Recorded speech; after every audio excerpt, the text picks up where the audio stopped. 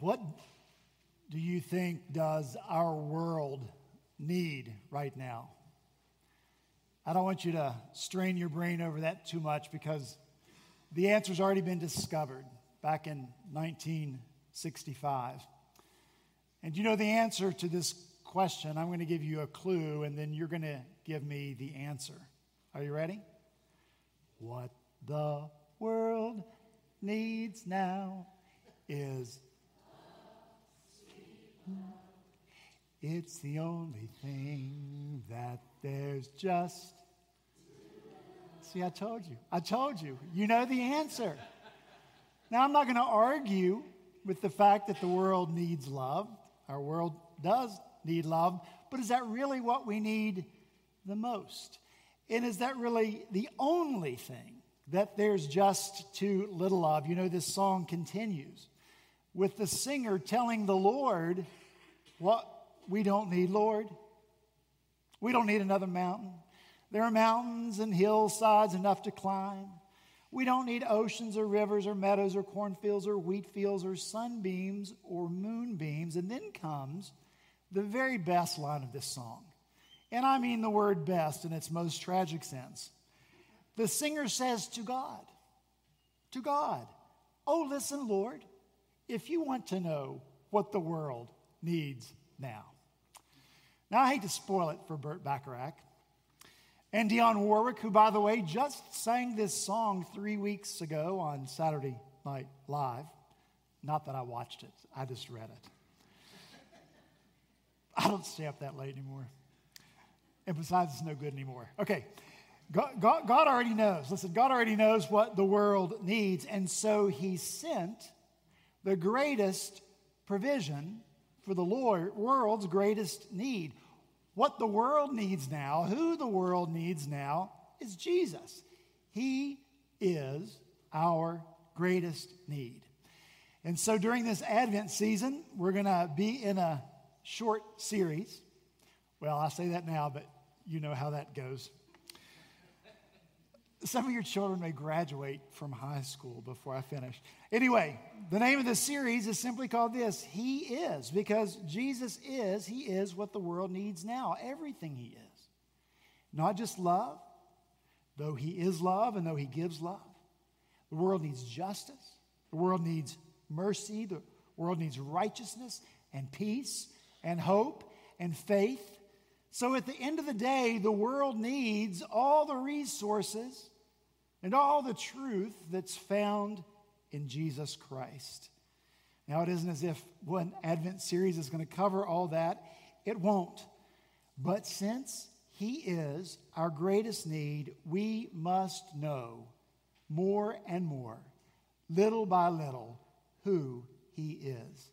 So toward that end, I want to ask you to take out your Bibles and turn in the New Testament to the letter written to the Colossians, chapter 1. If you're using a pew Bible, you'll find that on page 983.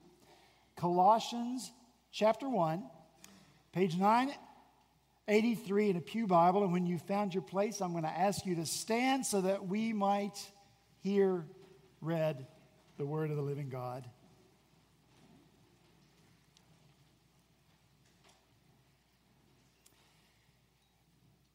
This is the word of the Lord. He is the image of the invisible God, the firstborn of all creation. For by Him all things were created in heaven and on earth, visible and invisible. Whether thrones or dominions or rulers or authorities, all things were created through Him and for Him. And He is before all things, and in Him all things hold together. And He is the head of the body, the church. He is the beginning, the firstborn from the dead, that in everything He might be preeminent. For in Him all the fullness of God was pleased to dwell, and through Him to reconcile to Himself all things, whether on earth or in heaven, making peace by the blood of His cross. Let's pray together. Father, we ask now, once again, as you so faithfully do over and over again, fulfill your promise. Bless the reading and the hearing of your word for our good, but mostly for your glory, for we pray these things in Jesus' name. Amen. Thank you. You may be seated.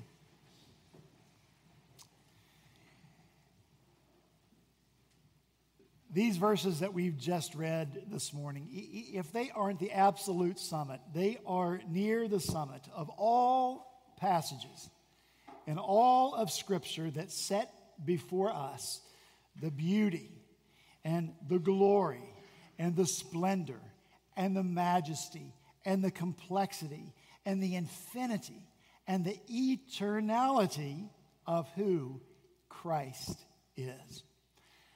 One commentator wrote this about these verses.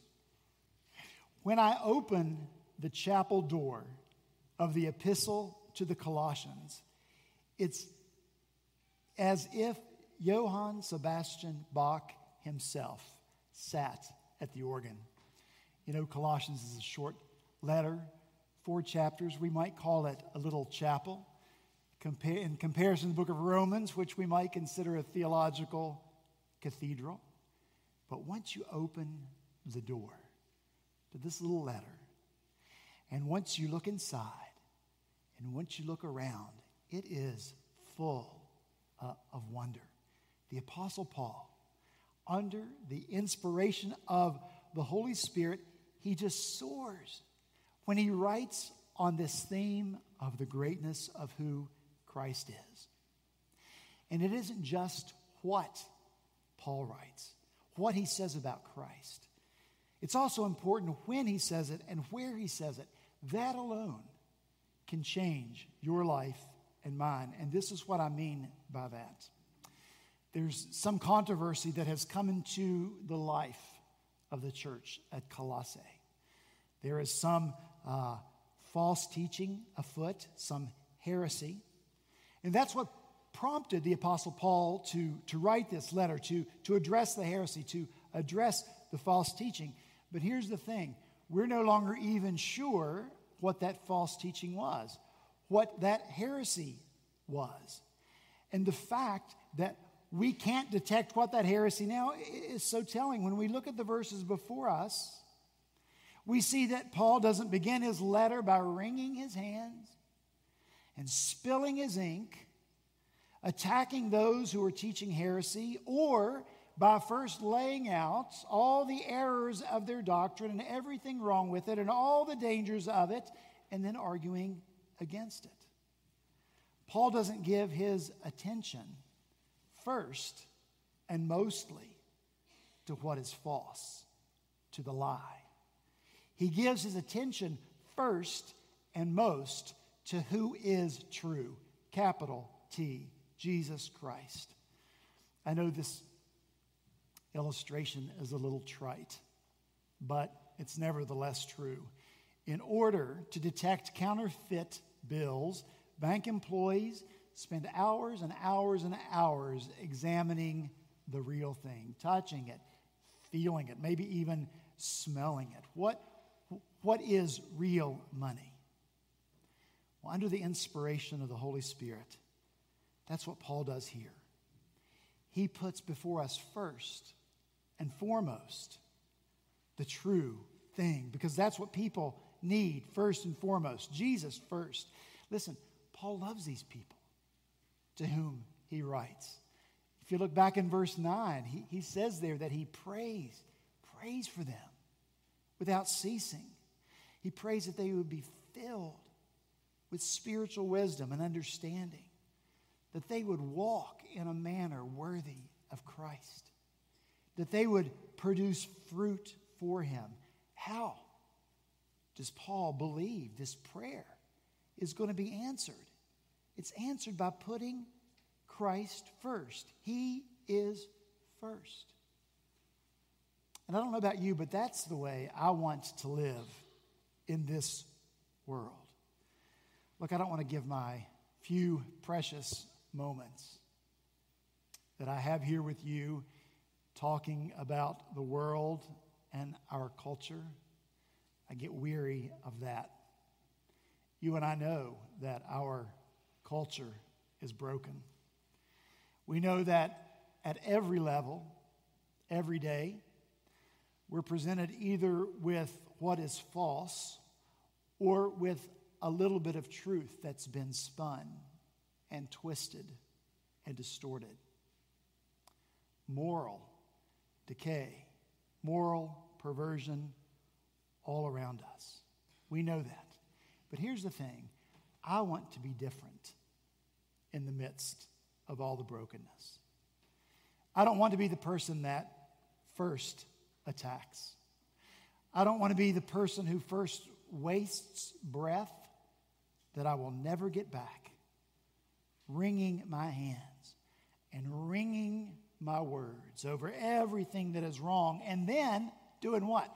Going to find other people who agree with you to rehash the same old things and have them join with me in my attack. No, I want to be like Paul, who, when confronted with lies that make no mistake could be destructive, still Paul begins with Christ, with exalting Christ, with allowing Christ to emerge from and rise above everything that's false. In the brokenness of this world, we have one who is. We know the one. We know the one who can address all the brokenness. So it isn't just what we say. It's when we say and where we say it. We say to ourselves first. First, we say to ourselves, Christ first. Not second, not third, not after this and after this and after this. No, Christ first. We need to be in this world as Christ first people. We need to act in this world as Christ first people. We need to react in this world as Christ first people. We need to interpret everything that goes on in our world as Christ first people. As the old hymn says, thou and thou only first in my sight, in my heart.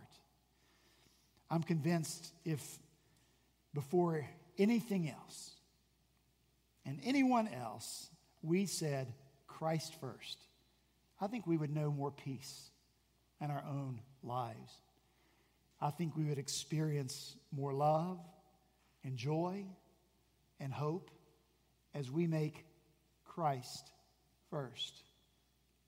So that's the where and the when. He is. He must be first. Now I want to move on to the who, because as I've said, he is. But who is he? Let's dig in a little bit. So I'm going to ask you, look in verse 15. We read there that he is the image of the invisible God, the firstborn of all creation. Image simply means that which has the form of something else. And so Christ has the form of God. But Paul intends to communicate something greater than just that. He wants to be sure that people understand that Christ is not only in the form of God, but that he is God. So look in verse 16. He writes, therefore, by him all things were created in heaven and earth, visible and invisible, and that all things were created through him and for him. So Christ is not a created one. He is the creator one. Christ is God. So it seems that if we will understand who he is truly, then we need to understand who God is, since he is in the form, the image of the invisible God. Now, one of the best crystallizations of all that Scripture teaches us about who God is found in the Westminster Confession of Faith. So, I'm going to read to you from the Confession of Faith. But let me tell you this. A test is not going to follow. A quiz is not going to follow. And I don't want to create PTSD in those of you who were forced to memorize the confession or cause you to break out in a cold sweat, because the Westminster Confession of Faith, for all the bad rap it gets, is so beautiful. So I just want you to sit and listen, as if you have another option. as I read from the Confession of Faith, chapter 2, part 1 and 2. This is beautiful.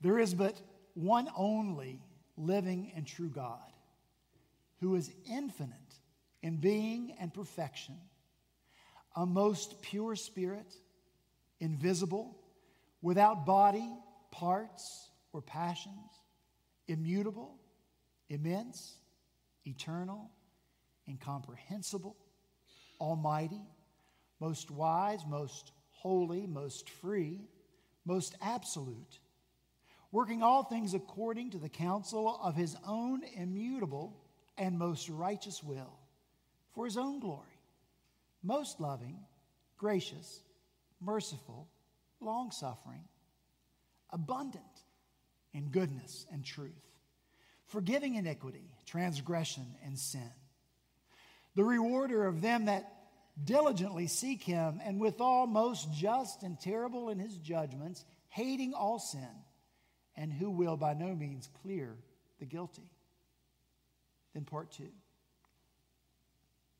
God hath all life, glory, goodness, blessedness in and of himself, and is alone in and unto himself all sufficient, not standing in need of any creatures which he hath made, nor deriving any glory from them, but only manifesting his own glory in, by, unto, and upon them. He is the alone foundation of all being, of whom, through whom, and to whom are all things. His knowledge is infinite, infallible, and independent upon the creature, so as nothing is to him contingent or uncertain. Wow. That's who God is. I am only going to focus for our remaining time on 2 attributes that come from this confession. And you heard the list. I could preach for the rest of my life just on this. But the first attribute comes from this phrase that God alone is in and unto himself all sufficient, not standing in need of any creatures which he hath made. Now, we have talked often about the theological term that's attached to this attribute of God, and we call it his aseity, the aseity of God. And when we speak of the aseity of God, we mean that God is complete in and of himself. He doesn't need anything or anyone outside of himself to be complete or to have the feeling of being fulfilled.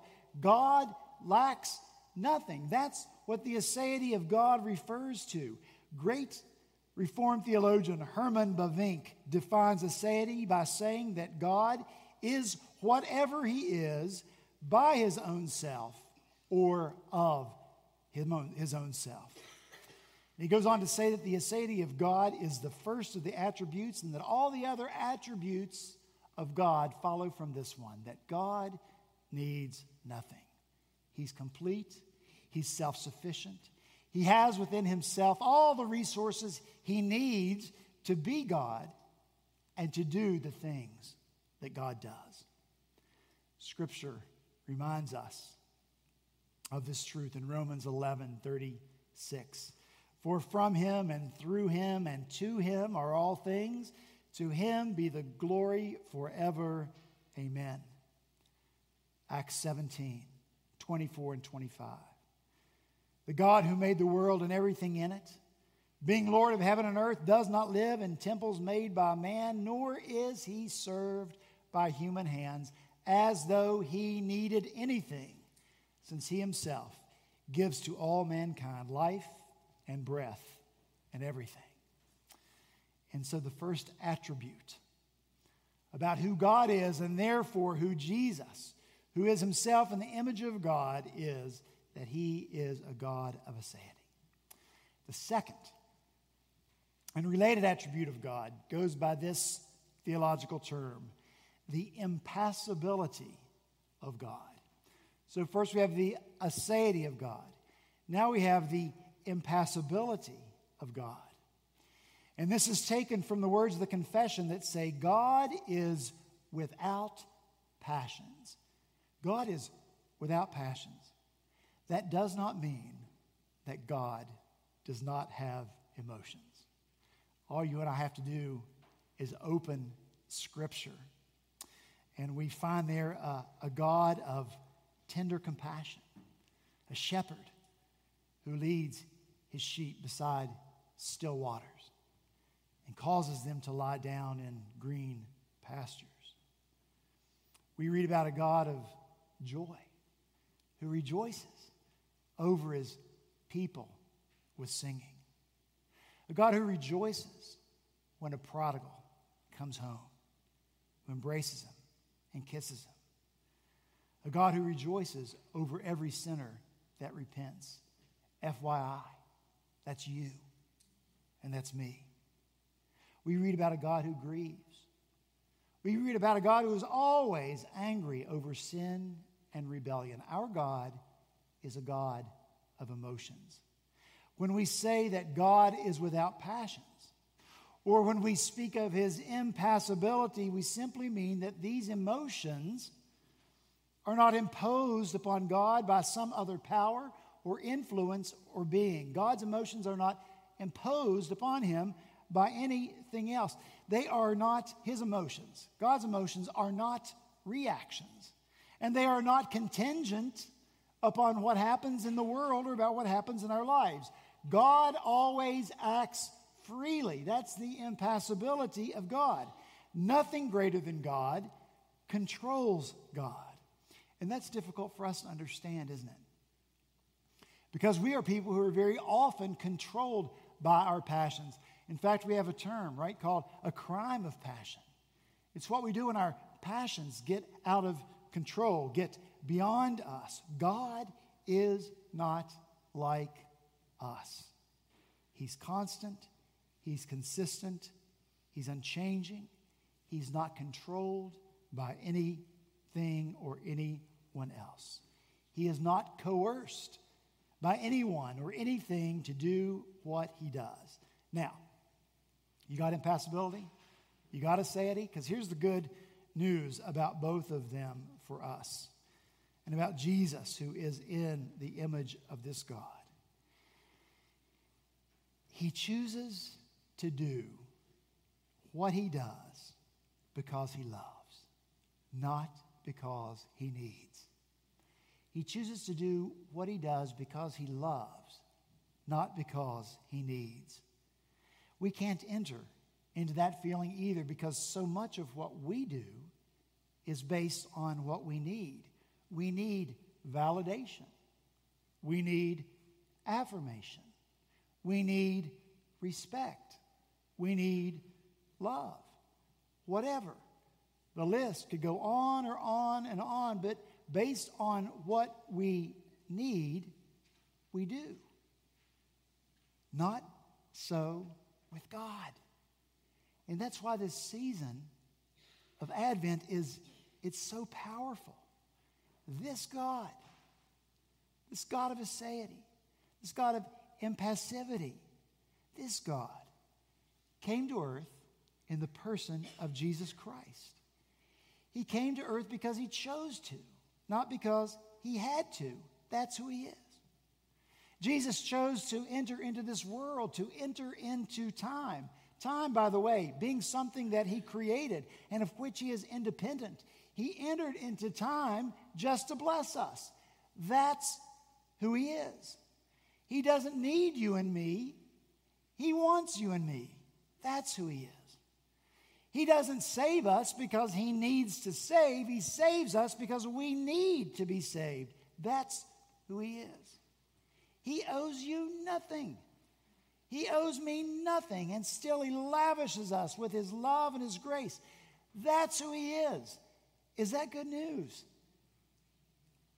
His love for you and his love for me doesn't fluctuate based on our behavior. Is that good news? His aseity, his impassibility assure us that he loves us because he has chosen to love us. So let's not belittle the aseity of God. Let's not belittle the impassivity of God by believing that we unique in all creation, are able to alter those truths about who He is because of who we are. That we can make those things go away because of what we do. No, Christ has set His affection on you and me because He chose to do so. That is who He is. God knows that what you need and what I need and what the world needs most is to know who He is. Because you know what? Who He is an anchor for your soul. It's an anchor for my soul. It keeps us in place in this ever-shifting world. If you feel anything about yourself, like I sometimes feel about myself, you need this. More than love, sweet love, you need to know who Christ is. He's the constant one in the face of my inconstancy. He is the steady one when I am unsteady. When I'm knocked off my balance by life, by the world, God is not. When I allow the world to shake me up, the unshakable one is with me and for me, with you and for you. He's the unchanging one.